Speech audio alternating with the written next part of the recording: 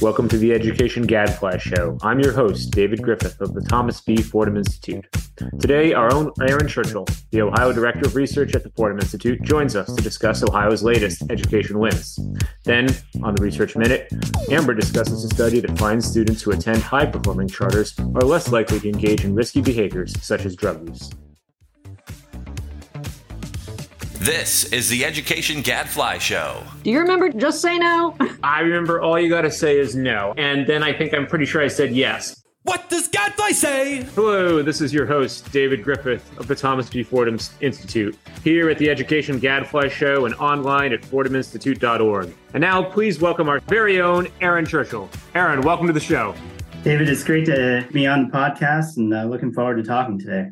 Good to see you as well, Aaron. You are, of course, a fellow parent. How is dad life these days? Well, I have a 3.5-year-old, so it is running around a lot and trying to keep him from killing himself, essentially. So keeping him away from cliffs and away from deep water and all the rest of the things. But so far, he's still alive and he's kicking.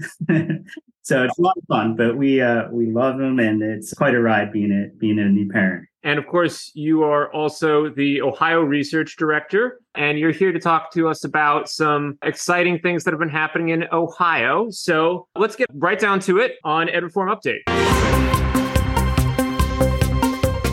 All right, Aaron, you are here, as I understand it, to talk about Ohio's most recent education budget and maybe some other things as well. So let's dive right in. What's so exciting about what's been happening in Ohio? Sure. So Ohio is one of the states that does 2-year budget cycles. So 2023 was a big year for us because Ohio did its state budget for fiscal year 2024 and 2025. It's important to note, just as brief context, a lot of our education policy gets done through these state budgets. It's a big omnibus piece of legislation that covers almost every facet of the state government, covers K-12 education policy, and a number of other things. The very exciting news out of the state budget proceedings this year was some very significant advancements on the educational choice front.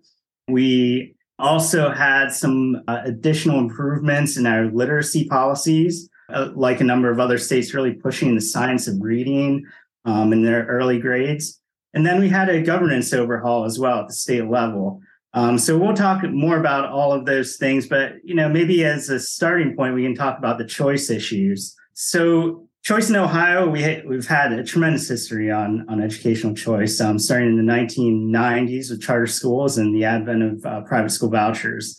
One of the major issues that has held back our charter sector, especially, is we've seen our charters underfunded. Most charters, the average brick and charter school in Ohio receives about 70 cents on the dollar compared to their local traditional district. And that's put them at a tremendous disadvantage in terms of recruiting teachers, growing their schools to serve more kids, especially our high performers.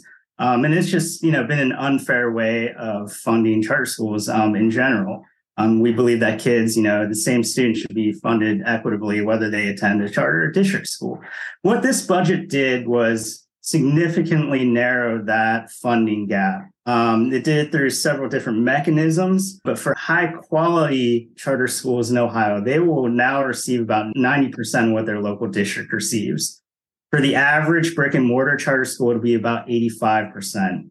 The significant thing they do for high performing charter schools is they include a $3,000 per economically disadvantaged supplement. This is double the amount that was previously allocated for high quality charters. And that is going to be significant and a game changer for our high performing charter schools that mainly exist in our urban schools. And Aaron, maybe we should pause right there because, you actually mentioned possibly one of the only things about this that I question, right? Which is this notion that, that high performing schools, as I understand it, they perform well and then they get more money as a result, right? And that certainly sounds good because as we all know, one of the big problems in education in general is that we throw good money after bad, right? But it does make me wonder, right? 5 or 10 years down the road here, if, we have some bad charter schools in Ohio, are they going to claim that they're bad because they're underfunded? Do you worry about that at all? Well, I think even some of the lower performing charter schools will be funded more closer to parity. So right now, they're, like I said, they're funded about 70 cents on the dollar. So they'll be up to 85% under the new budget plan. There's some additional funding that flows to all brick and mortar charter schools and not just high performers as well. So I think, yes, that could be an issue. But what we've seen is that the high performing supplement that goes to the quality charter schools can help drive improvement. It's an incentive for schools to try to get better and receive those dollars. And then it also functions basically like performance-based funding, where it rewards the best charter schools to try to help them expand their capacity. And that's something Ohio has admittedly struggled with, I think, over the years, is trying to build that capacity for high-quality charter schools to grow and serve more kids, especially in our urban communities where the needs are the greatest in terms of academics. And so the original idea of the high quality charter funding was really to try to help these schools, our best charter schools, expand and serve more kids, particularly in our urban communities where there's so much need in terms of closing achievement gaps and giving kids the opportunities. So as I understand it, there was also a major expansion of private school choice as well, right? Yes. So on the private school voucher side, Ohio has now moved to universal private school choice, like in several other states across the country, Arizona and a few others.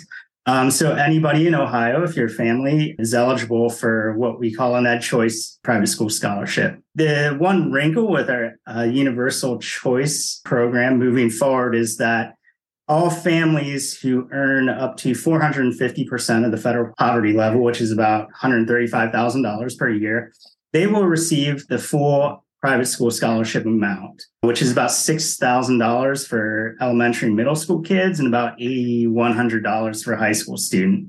They will receive that full voucher amount. For students above the 450% federal poverty threshold, they'll receive gradually reduced scholarship amounts. So the idea there was, well, one, it was basic kind of funding equity principles where, we want to make sure that the dollars are being targeted to the lowest income families, the kids who really need the financial assistance to access a private school.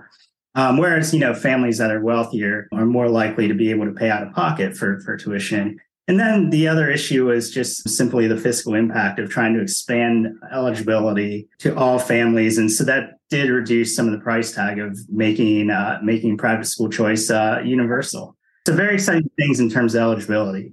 Yeah, talk about that price tag. That's not quite the word I would use for it, but this has to have, first of all, as I understand it, is there no cap then on the number of families that can get these dollars? I mean, the state will fund it no matter how many families apply? Yeah, no cap in terms of the state budget. So if a whole number of students choose to apply for the scholarships, there's not a specific cap on that. And then I guess maybe the question then is, what do we think uptake is going to look like? I'm sure that's a little hard to gauge. Yeah, I mean, I think over the years, what we've seen is a gradual uptake in private school scholarships. So Ohio has had a long history of offering scholarships or vouchers to families, especially in urban communities. Right now, it's probably about 5% of, if you look at a city of Dayton or Columbus, where kids have been historically eligible for vouchers, it's somewhere around maybe 10% of the students will take a voucher.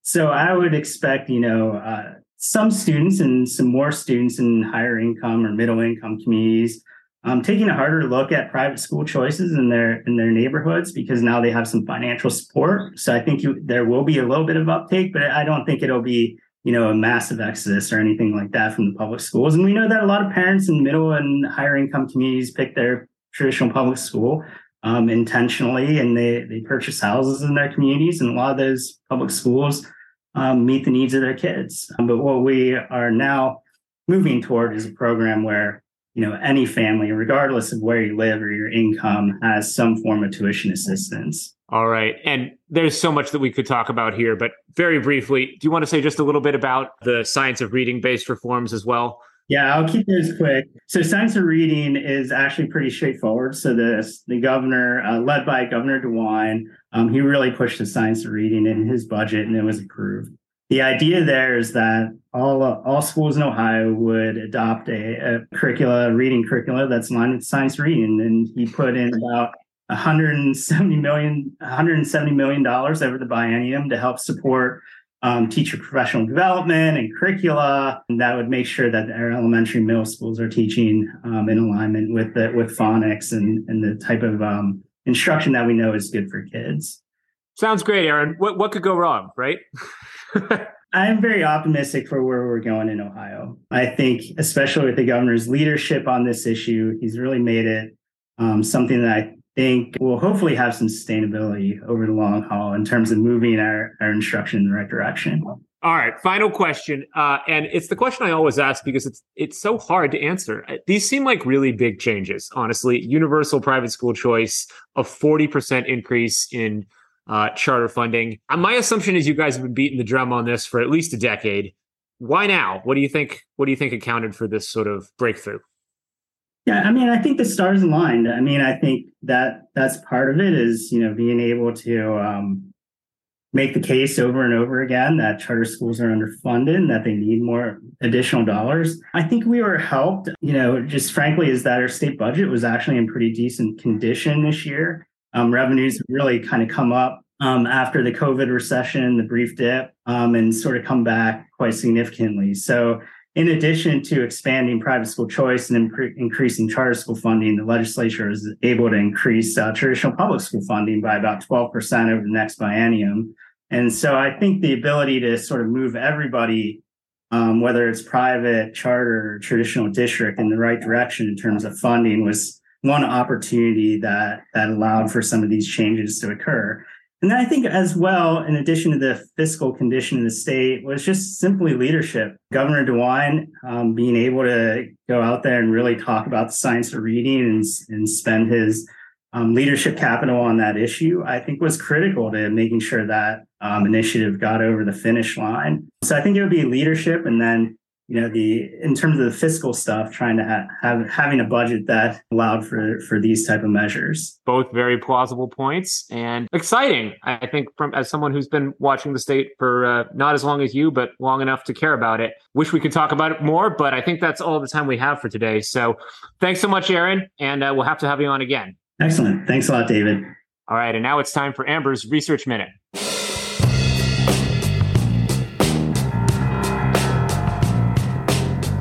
Amber, welcome back to the show. Thank you, David. How was your weekend? Well, I was moving. I was helping my sister to move. Oh, that's nice. 99 degrees here, David.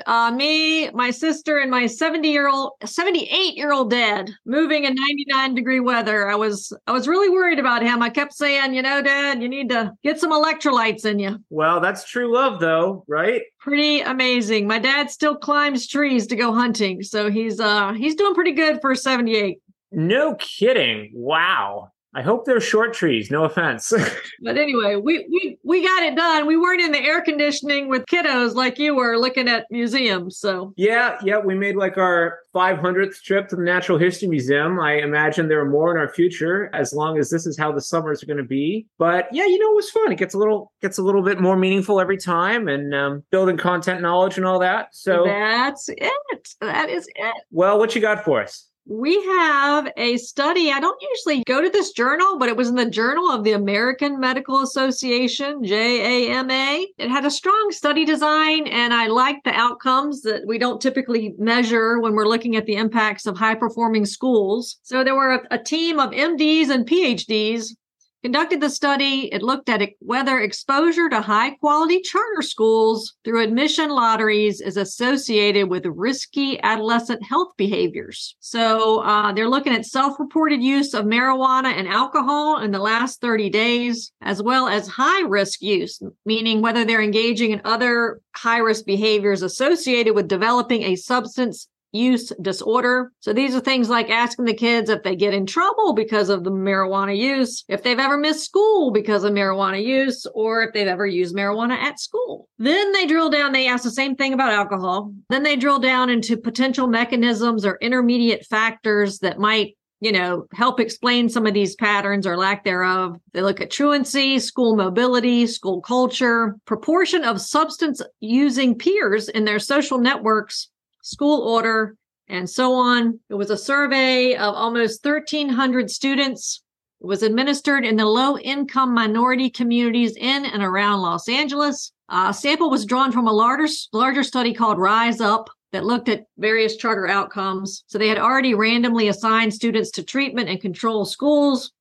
In this particular study, the participating schools had to enroll majority economically disadvantaged students, have academic performance in the top tercile of public high schools in LA, have an oversubscription of applicants, so at least 50 or more kids than available seats are wanting to get in, and they've got to use an admissions lottery. So ultimately, 5 schools met all those criteria and chose to participate.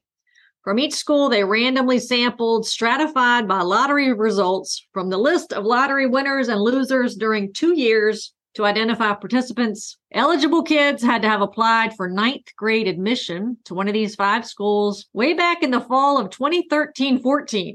Took a while to get into the Journal of Medicine here. Whew, yeah, okay.